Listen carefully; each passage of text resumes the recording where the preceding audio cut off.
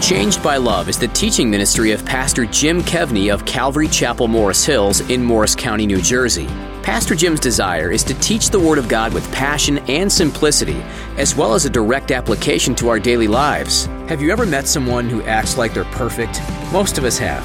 But there is one man, Jesus of Nazareth, who actually was perfect, although he didn't walk around acting that way. Yet despite being both humble and perfect, Jesus divided many people as they struggled to figure out or flat out denied who he was. Oddly enough, it was the religious leaders that hated Jesus the most, and they were the ones that brought him to the Romans to be crucified on the cross. Let's join Pastor Jim to learn why people wanted Jesus dead in part one of his message, Jesus, the Perfect King.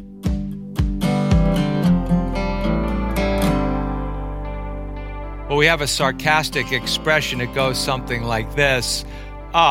You think you're so perfect. Or maybe you point out someone's mistake and they fire back at you. You're not so perfect. But what if you actually met somebody who was really perfect? Now, some of you have already, and we all will tonight. His name is Jesus. We have been thinking about this week from Sunday to Wednesday to tonight, an aspect of Easter week, the week of the cross and resurrection, about the different reactions of people to Jesus. In fact, we said in our last two studies that the reactions of people to Jesus often are a large point of what the Bible writers are making.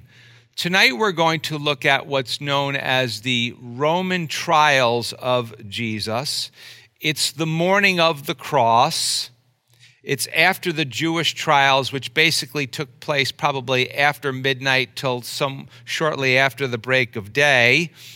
And in the Jewish trials, the charge was blasphemy.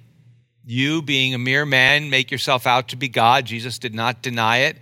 And the verdict for such a thing was death. Tonight, we will see how Jesus divides some people.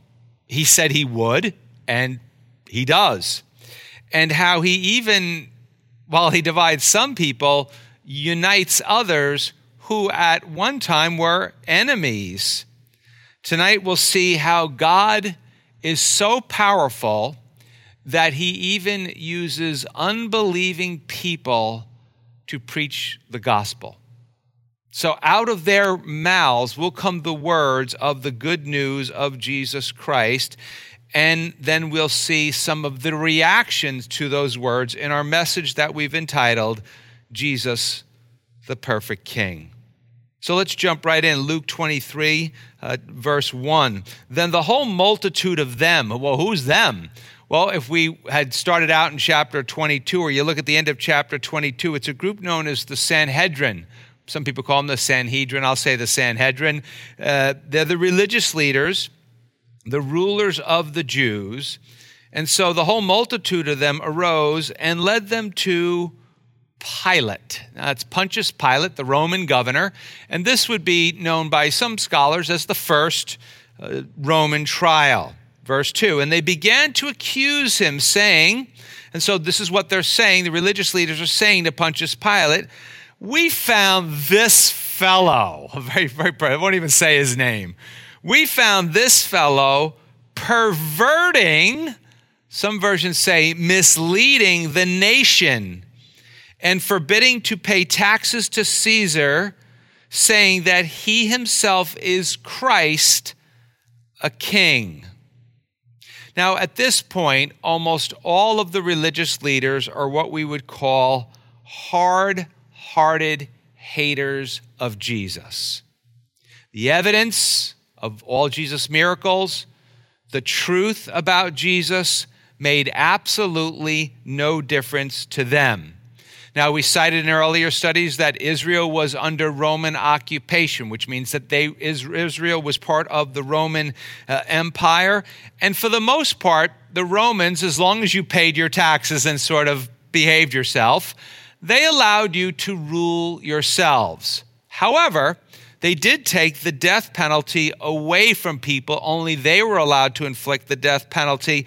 And that's why they come to this Roman governor, Pontius Pilate. They need his Roman authority to kill Jesus. So he was the local Roman governor. He was in town for the Passover. It's the Passover season because lots of riffraff and problems happened during this time as the streets were completely packed with people.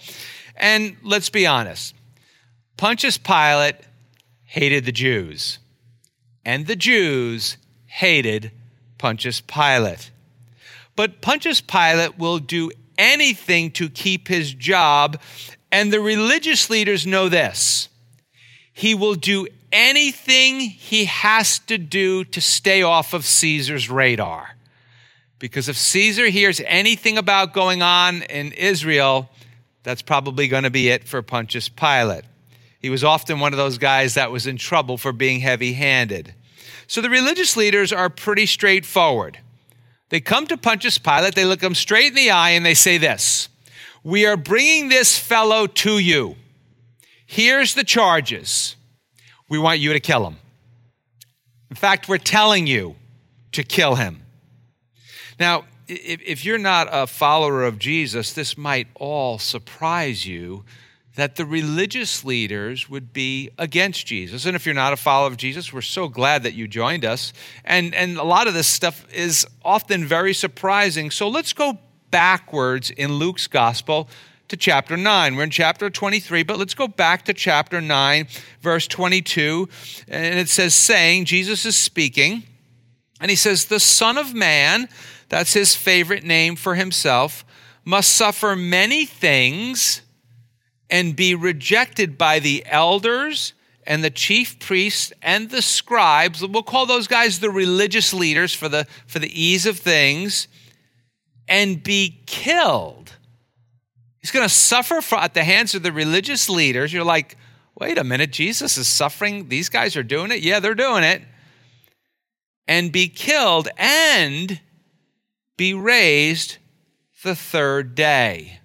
Let's move ahead a little bit to Luke chapter 18. Not as far as where we are tonight, but Luke chapter 18, verse 31 says, "Then he," Jesus, "took the 12. Whenever you see that expression, the 12, it is the apostles. "He took the 12 aside and said to them, 'Behold, we are going up to Jerusalem, and all the things that are written by the prophets concerning the Son of Man,'" again, Jesus' favorite name for himself, "'will be accomplished. For he will be delivered to the Gentiles,'" that's the non-Jews, that's the Romans, "'and will be mocked and insulted and spit upon.'" Then he says in verse 33, "They will scourge him," Jesus says, "They're going to scourge me, and kill him," that's the cross, "and the third day he will rise again." So first he says, the religious leaders are going to beat me, they'll kill me, and I'll rise the third day. And then he says, the Romans are going to beat me, and they're going to kill me, and I'm going to rise the third day. And so here we are, the religious leaders have already beaten Jesus, sentenced him to death, and we're now in the Roman trial. They have to go to the Romans again, to Pontius Pilate for the death penalty. And they are going to level these charges of why Pontius Pilate should kill him. But they've got to change the charges. Jesus declares he is the Hebrew God. Do you think Pontius Pilate cares about that? He could care less about that. So they've got to change the charges for the Romans to convince the Romans to kill him. So let's go back to verse 2 of chapter 23 and notice that they level 2 or 3 charges, and I'll explain to you why I say it's 2 or 3 in a moment in verse 2. And it says, "And they began to accuse Jesus, saying to Pontius Pilate, number 1, 'We found this fellow perverting the nation,' or misleading the nation. Number 2, 'and he was forbidding to pay taxes to Caesar.' And 3, saying that he himself is Christ, a king. But of course, Caesar was the king. Now, the reason I say it's 2 or 3 accusations or charges they make is because they may be saying the way Jesus perverts or misleads the nation could be by saying, don't pay taxes, and he is the king. But again, the charges are different than they were made in the Jewish trials. Why? Well, the charges are meant to, in Pontius Pilate, tap sensitive political nerves that are meant to put fear into Pontius Pilate that the news of what's going on is going to reach Rome and Caesar's ears. It's almost like they're saying to Pilate, hey, do you know why? You remember last Sunday, all the commotion when he came riding into town on a donkey, and why the town is just lit up with all this talk of Jesus? Do you know why all of these people are following so hard after him? Don't you see it, Pilate? Don't you realize what's happening? This is a rebellion against Rome. This is a rebellion against your boss, who have your head, Caesar. Yet Jesus said the exact opposite on Palm Sunday. He basically demonstrated to them that he was not a military leader, that he was not leading a rebellion against Rome. And he even predicted that the people themselves would rebel against Rome and their city would be leveled by the Roman Empire, which happened a little less than 40 years later in 70 AD. Again, Pontius Pilate has absolutely no interest in how Jesus' words to the religious leaders is dividing Israel, but not paying your taxes, or telling people not to pay your taxes to the government, and saying that you are the king, which means Caesar is not, which we say when we study the New Testament church, by saying Jesus is king, you're saying Caesar is not, and you could get the death penalty for that. These are serious accusations that Pilate is going to have to deal with. Not to mention, to say that Jesus said not to pay taxes is a total lie. Some of you know the story, maybe most of you know the story. When they brought a coin to him, they said, should we pay taxes to Caesar? And he says, whose picture's on this? Caesar. They all said, it's Caesar's. Jesus said, render therefore to Caesar the things that are Caesar's, which is the only part I think we remember of what he said. And Jesus flips the coin, though, and says, and render the things to God that are God's. Not only that, but Jesus had a reputation for being a friend of tax collectors and sinners. So he wasn't telling tax collectors not to collect taxes. He was telling them, be fair in the way you do it. Even the reason they hated that he was a friend of tax collectors is the Jews hated the tax collectors because they were Jews who collected taxes for the Romans, considered to be the biggest traitors of all. But it appears to be the last charge that Pilate really has to go after. He knows the others are really not going to fly. It's a charge of high treason that Jesus is claiming to be a political king. That is the one he has to investigate. That is the charge he really must know about. Verse 3 says, then Pilate asked him, saying, are you the king of the Jews? More literally, it goes like this, you, the king of the Jews? I mean, remember, he'd been beaten by the Jewish leaders. He's standing there. He's all quiet. Isaiah told us centuries earlier, that he would not open his mouth, and he's kind of just standing there. And he answered him and said, and in this section, it's Jesus' only words, it is as you say. Verse 4 is absolutely critical. absolutely critical. Remember I said that God can put the message of the gospel in the mouth of unbelieving people. Some of you know what that's like. I remember what that like when God was bringing me into the kingdom. Everywhere I would go. I'd go to Quick Check or 7-Eleven to get a cup of coffee. And the guy would say, there you go. God bless you. Have a great day. And I'd be like, what do you mean, God bless me? Have a great day? I get gas, and the guy would be like, God bless you. Everywhere I went. I didn't even sneeze. People were telling me everywhere I went, God bless you. And so God has a way of getting our attention, even if it means he will use the voice of a donkey, he did in the Old Testament, or of unbelieving people. So look at verse 4. So Pilate said to the chief priests and the crowd, I find no fault in this man. Now let's just stop for 1 second. That should close the case. Those words right there, I find no fault in this man. That should be it. No death penalty. But as we're going to see, there are forces, seen and unseen, that are at work here. Now, it's important to remember when the Bible writers write, they're typically writing abbreviated accounts. I mean, what we're reading today takes place over hours. And so it's safe to assume that in between verse 3 and verse 4, there was some intense conversation going on between Pilate and Jesus. In fact, if you go to the Gospel of John, you'll see a lot more of the discussion. It's so interesting that takes place between Pontius Pilate and Jesus. Pontius Pilate just does not want to do this. He does not want to do this. Now, the thing about Pilate, you have to say, and he's sort of made out to be a little bit like a buffoon, especially when the Jewish leaders say, we have no king but Caesar to him, and like totally mocking him out. But he has kept a very difficult job for a very long time that tell us he's no dummy.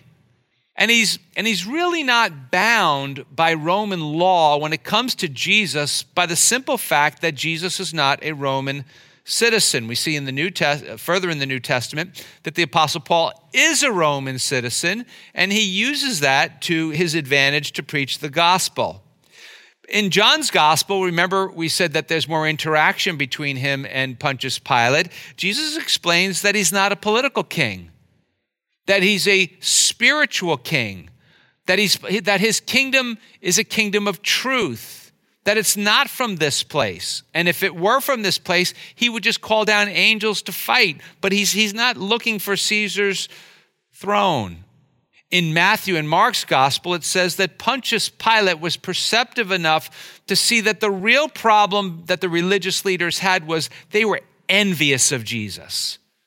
They hated his power. They hated his popularity. They hated the way whenever they tried to trick him, they went home with their tails between their legs. And Pontius Pilate knows that for the religious leaders, this is all about power. Right now, it's between the religious leaders and Pontius Pilate. But also, largely, all of this was about the power struggle between the religious leaders and those who would question their authority. And Jesus did. He primarily did it this way by saying to them, you have abused, God gave you a position to be the leader of the people, and you have abused your authority that God has given to you. Man, what a warning to any Christian leader, huh? Not to abuse the authority that God has given to you. But notice Pilate's conclusion. And friend, let me tell you, this is a conclusion you must come to at some point in time near the beginning if you are going to be a follower of Jesus. And what's the conclusion? I find no fault in this man. The people who say, well, Jesus was a sinner, they're not Christians. I'm sorry, they're not. The people who want to point out these flaws in Jesus, I'm sorry. Pilate himself sees it. There is no fault in this man. Why is that important? That's what makes Jesus a perfect sacrifice for our sins on the cross. Jesus is faultless and perfect. That's how he can be, as John the Baptist said, the Lamb of God who takes away the sins of the world. That also explains Jesus' answer on his identity to Pontius Pilate. He says, "It is as you say, I am who you say I am." But the life and death question is this: do you believe it? I'm not talking about here. Do you believe it in your heart? Has it made the journey from your head to your heart? And to believe essentially is, in their way of thinking, is the word trust. Do you trust Jesus is who he says he is, the king of the cosmos? Pontius Pilate sees it, or he's close to seeing it, because his heart and his mind is not poisoned by the teaching of the religious leaders. But he has something that the Bible warns us all about. He has the fear of man, and he has the desire for position. And when he combines all of that, that makes him indifferent to Jesus. And a lot of people today are indifferent to Jesus. They're not passionate about Jesus. But Jesus says you are either for me or against me. So if you are not full on for him, then indifferent is put into the classification of being against him. Well, let's look at after it said that Pilate says there's no fault in this man, let's look at the religious leader haters, hard-hearted haters' reaction. Verse 5. But they were more fierce. I mean, once they heard that, they just erupted. And the idea is, when they're more fierce, the idea is they kept on insisting. They were unrelenting, saying, "He stirs up the people, teaching throughout all Judea, beginning from Galilee to this place," from Galilee to Jerusalem. Now, if you don't know the Bible, let me tell you what they're doing here. They are using bigotry and prejudice in their case. What do you mean? The people in Jerusalem were the educated people. The people from Galilee were the people from Podunk. They did not think much in Jerusalem of the people from Galilee. And so they basically say to Pilate, "Pilate, this dude's from Galilee. And you know what those people are like. They are a bunch of uneducated, riffraff troublemakers who hate the Roman Empire. So many of the rebellions came out of Galilee, and their leaders of the rebellions came out of Galilee. And now they are here spreading their rebellion here. Are you going to let that happen here? Are you going to let that happen here?" Once again, the fear that Caesar would hear it. Once again, they twist the truth, that they say Jesus stirs up the people against whom?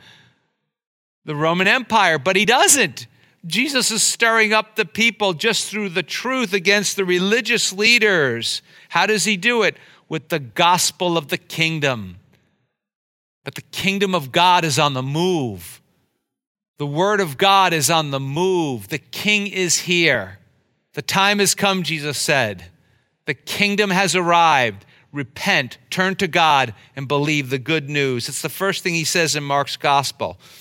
The religious leaders are trying to exercise their power. But you know what they're really doing? They're demonstrating their desperation and their helplessness against the kingdom of God. Well, now we come to what some would call the second Roman trial, verse 6. A light bulb goes off in Pilate's mind. When Pilate heard of Galilee, he asked if the man were a Galilean. As soon as he knew that he belonged to Herod's jurisdiction, he sent him to Herod, who was also in Jerusalem at the time. So King Herod was over the Galilee. Pilate was over Herod, because he was the whole governor of the whole area. But Herod was over Galilee, and Herod, who's a fake Jew, is in Jerusalem for the Passover. Pilate knows it and is like, he's from his territory. I can send him to him. You say, how's that possible? Under Roman law, you could be tried at the scene of the crime, or you could be sent back home.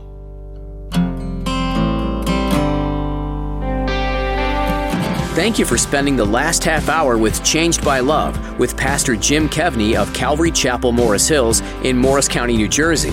Changed by Love is designed to help you deepen your relationship with Christ, no matter where you are in your journey. Teaming with Changed by Love financially makes it possible to reach thousands, many more than you and I could reach on our own. We are stronger together than we could ever be apart. Please consider a generous gift today. Give safely and securely online at changedbyloveradio.org. You'll find our address there too if you'd rather send a check. You can always reach us by phone at 862-217-9686. It takes a team to encourage thousands. You and Changed by Love with Pastor Jim Kevney. changedbyloveradio.org.